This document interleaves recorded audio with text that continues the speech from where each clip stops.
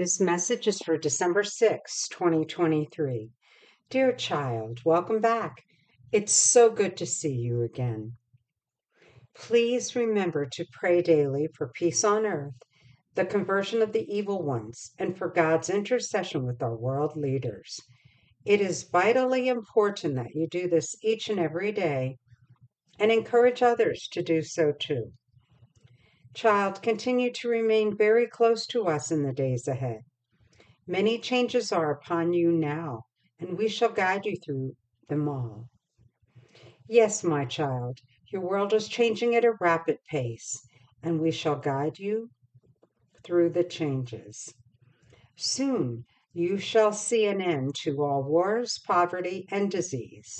Soon you shall see Christ's second coming and peace on earth. What a glorious time to be alive. All of mankind shall love God with their whole heart and soul, and love their neighbor as themselves.